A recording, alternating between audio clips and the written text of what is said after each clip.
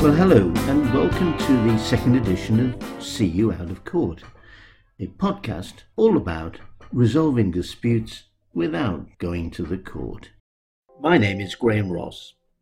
Today we'll be discussing the somewhat sensitive issue of compulsory mediation. Should the courts require the parties, before they can have the benefit of a judge making a binding ruling on their case, be required to try and settle the matter between themselves with the assistance of a mediator?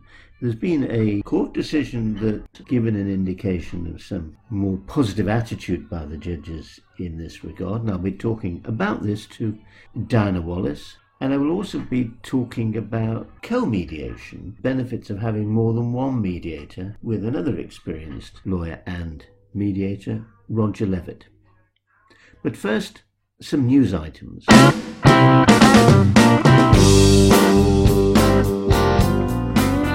there's only one global news story, of course, and that's COVID-19.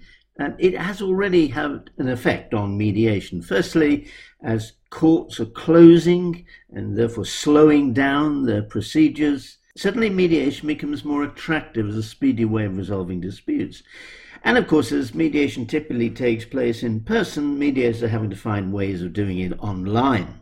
In most cases, they are reverting to video conferencing, such as Skype for Business, Click Meeting, and Zoom.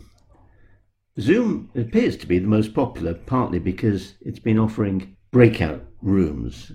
And as you may know, an important aspect of the way people mediate is that, as well as having meetings with both parties, or all parties if there's more than two, there will also be separate sessions. These video conferencing facilities and platforms are not, of course, designed specifically for mediation, and some problems being encountered focuses on Zoom. There's been instances of what's called Zoom bombing, with people crashing into meetings and displaying inappropriate material. Zoom in April has issued a statement admitting that there are a number of security and privacy issues. They've also admitted that there are problems with the waiting room facility, much used by mediators. And a research unit at the University of Toronto has issued a very detailed report culminating in advice not to use Zoom at the present time for any confidential discussions, and in fact not to use specifically the waiting room until various changes have been made by Zoom. There is information on this with advice for mediators to reduce the risk that you can find at seeyououtofcourt.com.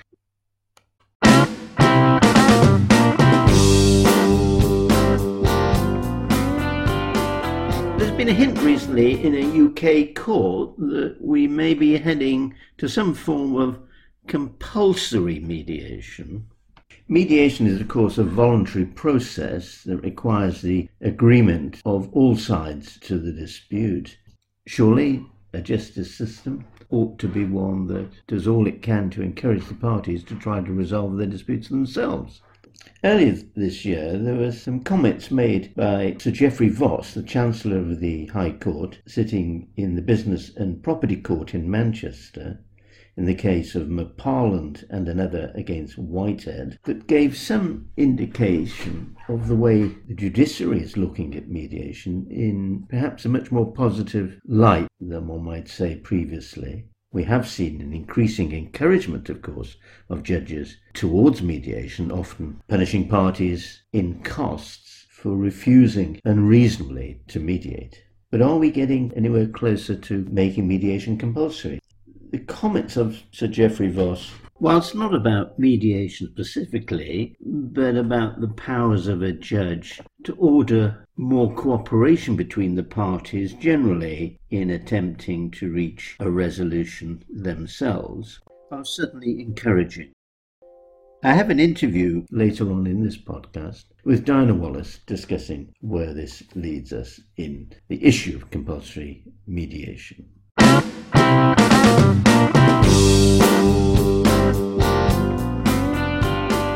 I'm now talking to Roger Levitt. Roger has been a solicitor for 36 years, a mediator for the past 11 years, specializing in property and business. And Roger was listed in the Legal 500, very authoritative tone, showing the best of lawyers and mediators in the country, and is listed as a leading mediator in the latest edition of the Legal 500. Roger, thank you very much for talking to me on this podcast.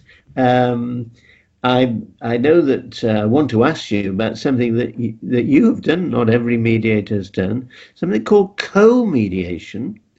Now, I gather that involves more than one mediator, because one mediator is the norm. But tell me, what are these sort of circumstances where having a second mediator might actually be helpful? Okay, there are two types of situations where I find that co-mediation is particularly useful. The first is where two people with separate disciplines make the resolution of the dispute that much easier. So, for example, I would co-mediate with a surveyor mediator for a boundary dispute. And that is particularly helpful because those types of disputes commonly involve situations where there's disputes over the legal documentation, the title, and the boundary line itself. And the surveyor is perfectly positioned to express a view on the boundary line, and the solicitor, in my case, can help with looking at the title deeds and the title plan. So bring the two together, and you've got a situation where if the settlement is agreed based on a site inspection and looking at the legal title documents, the surveyor is then able to bring his practical experience to bear and help to chart the agreed boundary position. And so that makes a lot of sense, and I can see there is always this issue with disputes over some quality of work done, or something in which there is a need to have some specialist knowledge of the industry. If it's building, or as you say, boundary disputes, the lawyer mediator may not have that in-depth knowledge, and vice versa. If you're just going to have a surveyor mediator, and there are, of course, many of them for precisely these sort of disputes, he or she may not be that knowledgeable about the legal background, the litigation background, and the issues of law that may be relevant. So that does make a lot of sense. But tell me, how does it actually work in practice? I mean, is there a lead mediator, and the second mediator is there as almost expert advisor to the mediator, or do they both play the lead role? Who leads the conversations with the parties, whether joint or private? How does it work in practice? Are there any rules, or do you just operate it in as practical way as seems appropriate? Well, it's a very, very good question, because in my experience, I've actually worked both, where you have two mediators who are equally experienced, who sit down before the mediation and say, look, we're going to play this in an ad hoc way. Sometimes I'll lead, sometimes you lead. We'll see exactly how the conversations go according to where we are in the discussions. So that's one way of doing it. I think it's probably simpler if you agree beforehand who's the lead and who's the assistant. Right. In real terms, it probably doesn't make that much difference, I think in presentational terms to the parties, they look at one as the lead and one as the assistant. Okay, so he's not, in the example you gave of the boundary dispute, he's not there as an expert witness, as for example it might be, or the norm in litigation, where there is a decision decided by the judge and there may be expert evidence to help the court. In this case, he's acting fully as a mediator, and presumably he would provide the same duties of confidentiality to each party as you do. Is that right? Do they absolutely the same commitment? Yes, the co-mediators obviously both sign the mediation agreement. They're both bound by confidentiality. In the situation that I described with the boundary dispute, the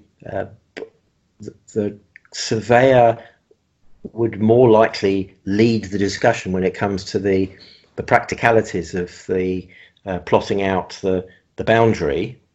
Mm. But the solicitor would lead in looking at the title documents. So the flexibility of the model is one of its great strengths. Yeah. Have you ever done co-mediation in international disputes at all?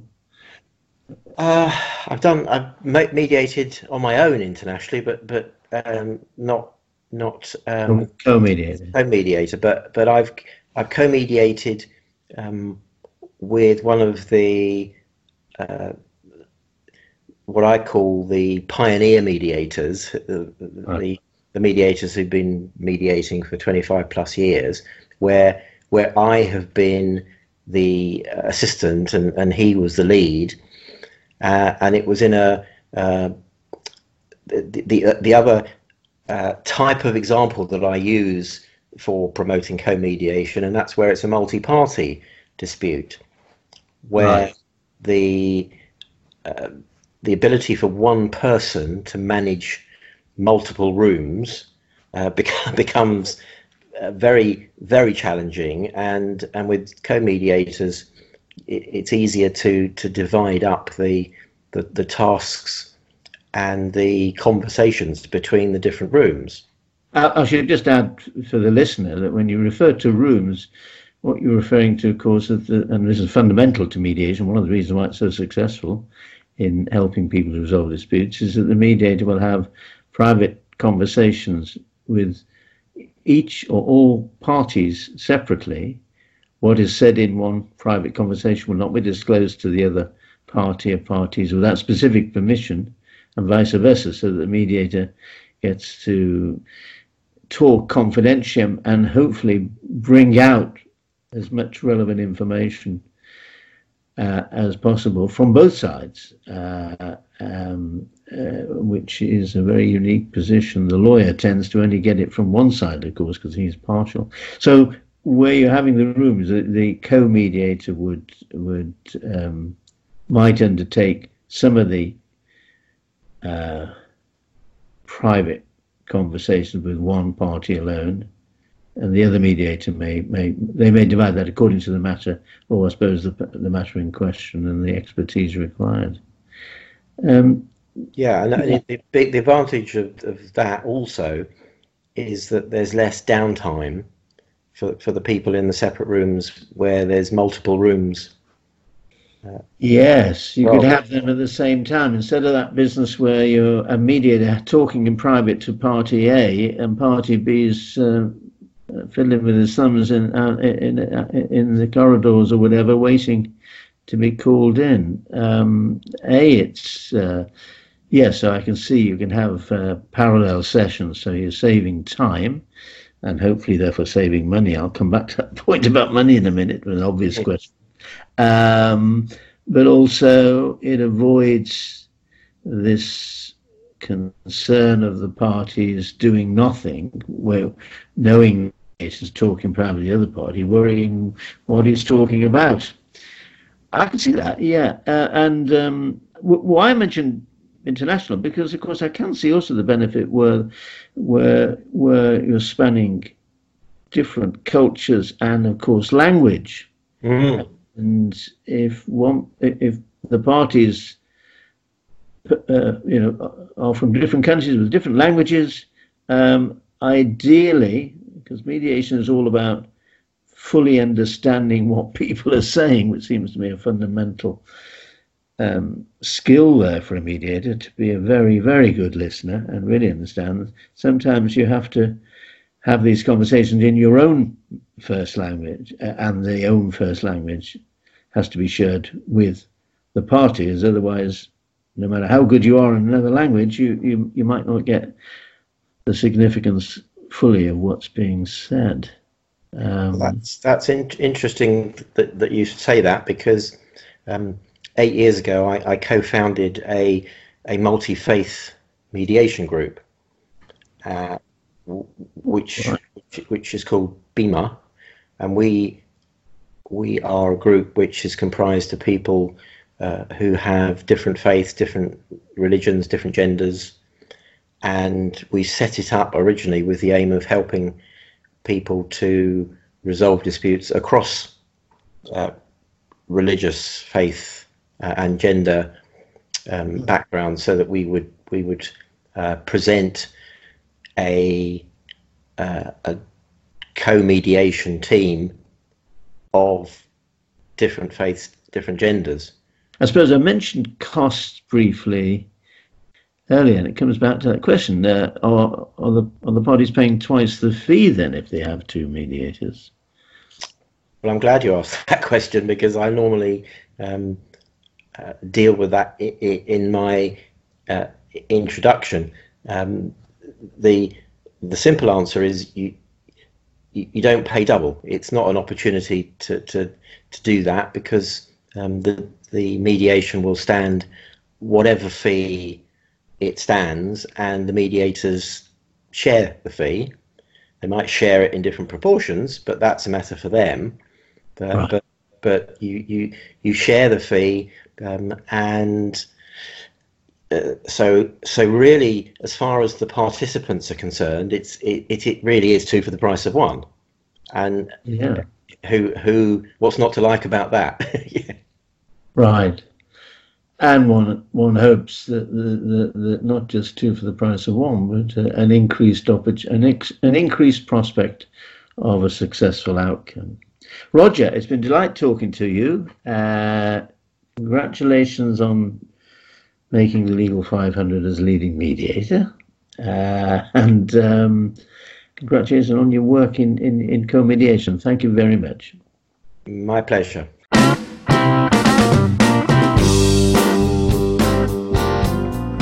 Well, I'm delighted to talk now with Diana Wallace. Diana is a lawyer and mediator and lecturer at Hull University Law Faculty. As well as her legal and mediation career, Diana has had a career as a politician, being for 12 years a member of the European Parliament for the Lib Dems.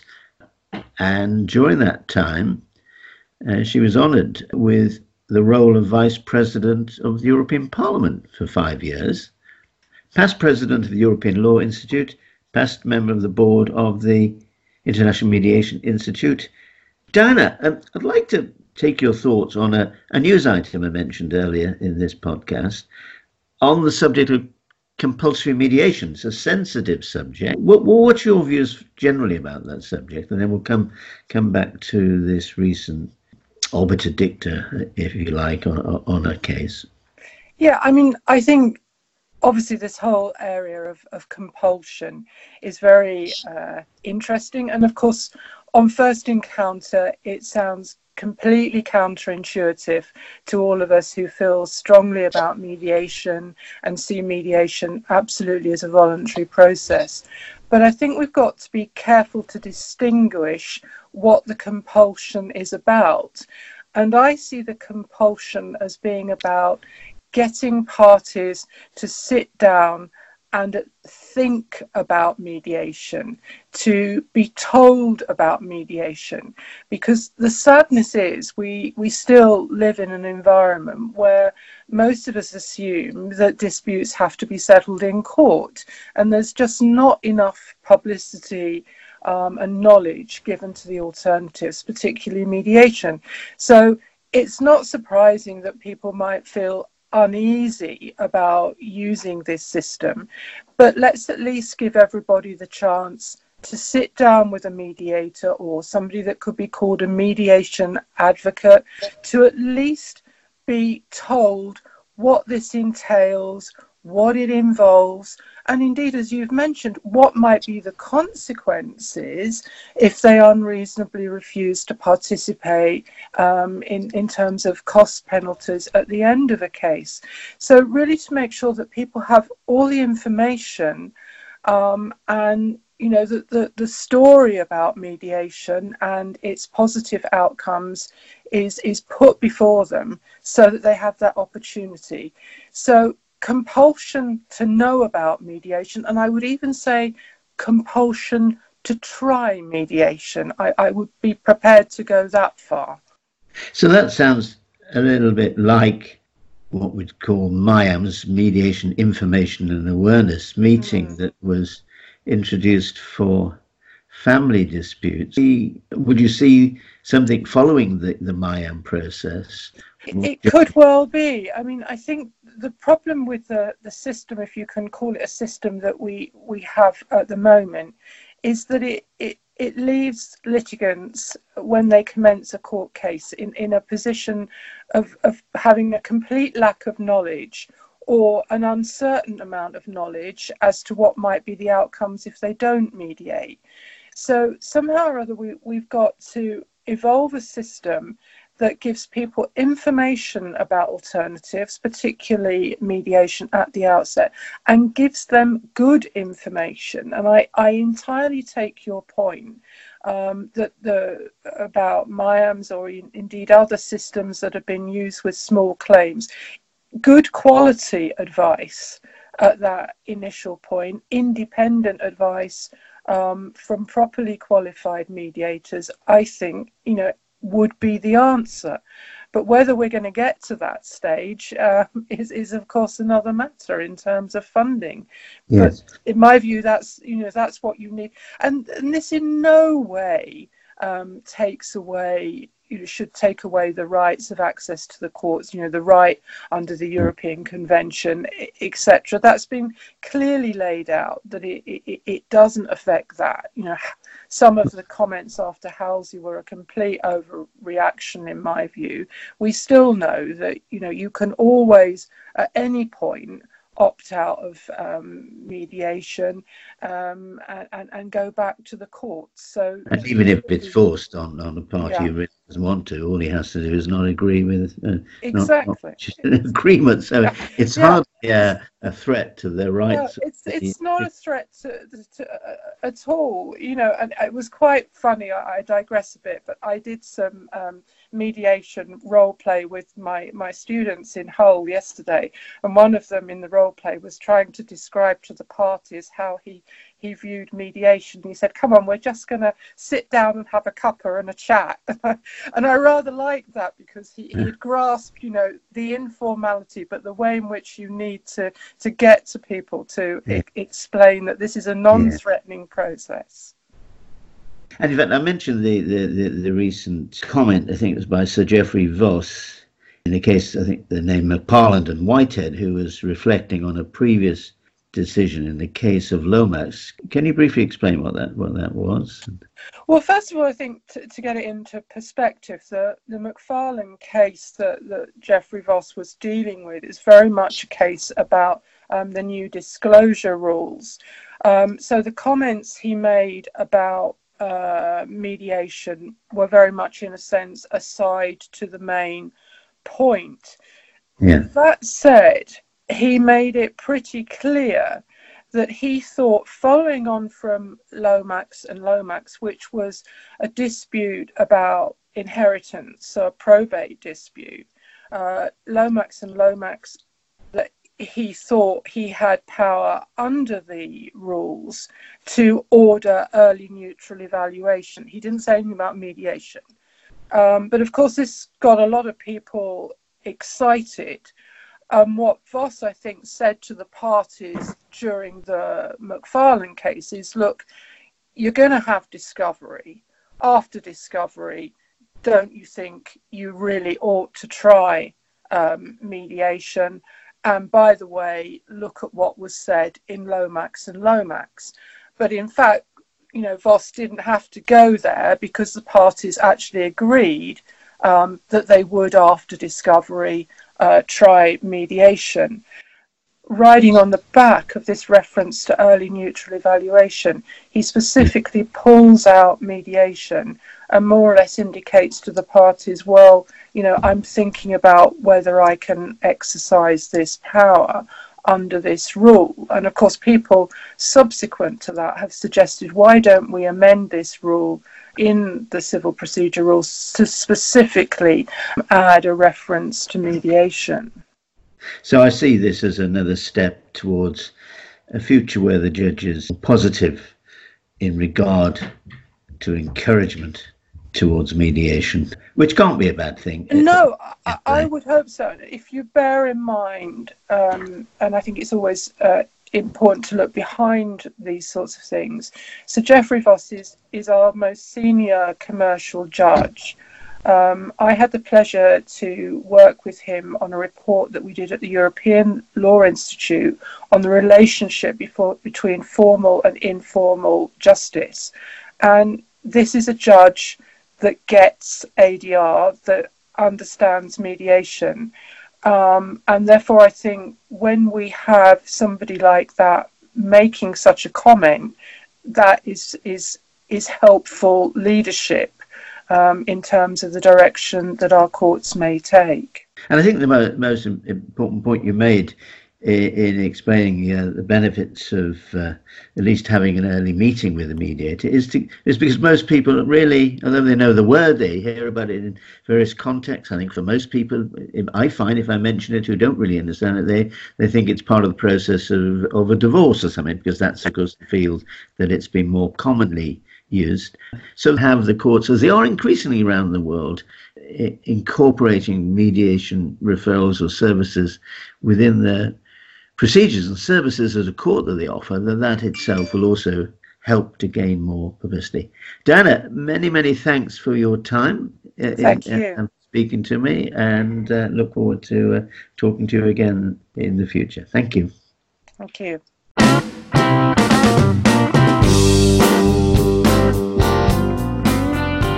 You're listening to See You Out of Court.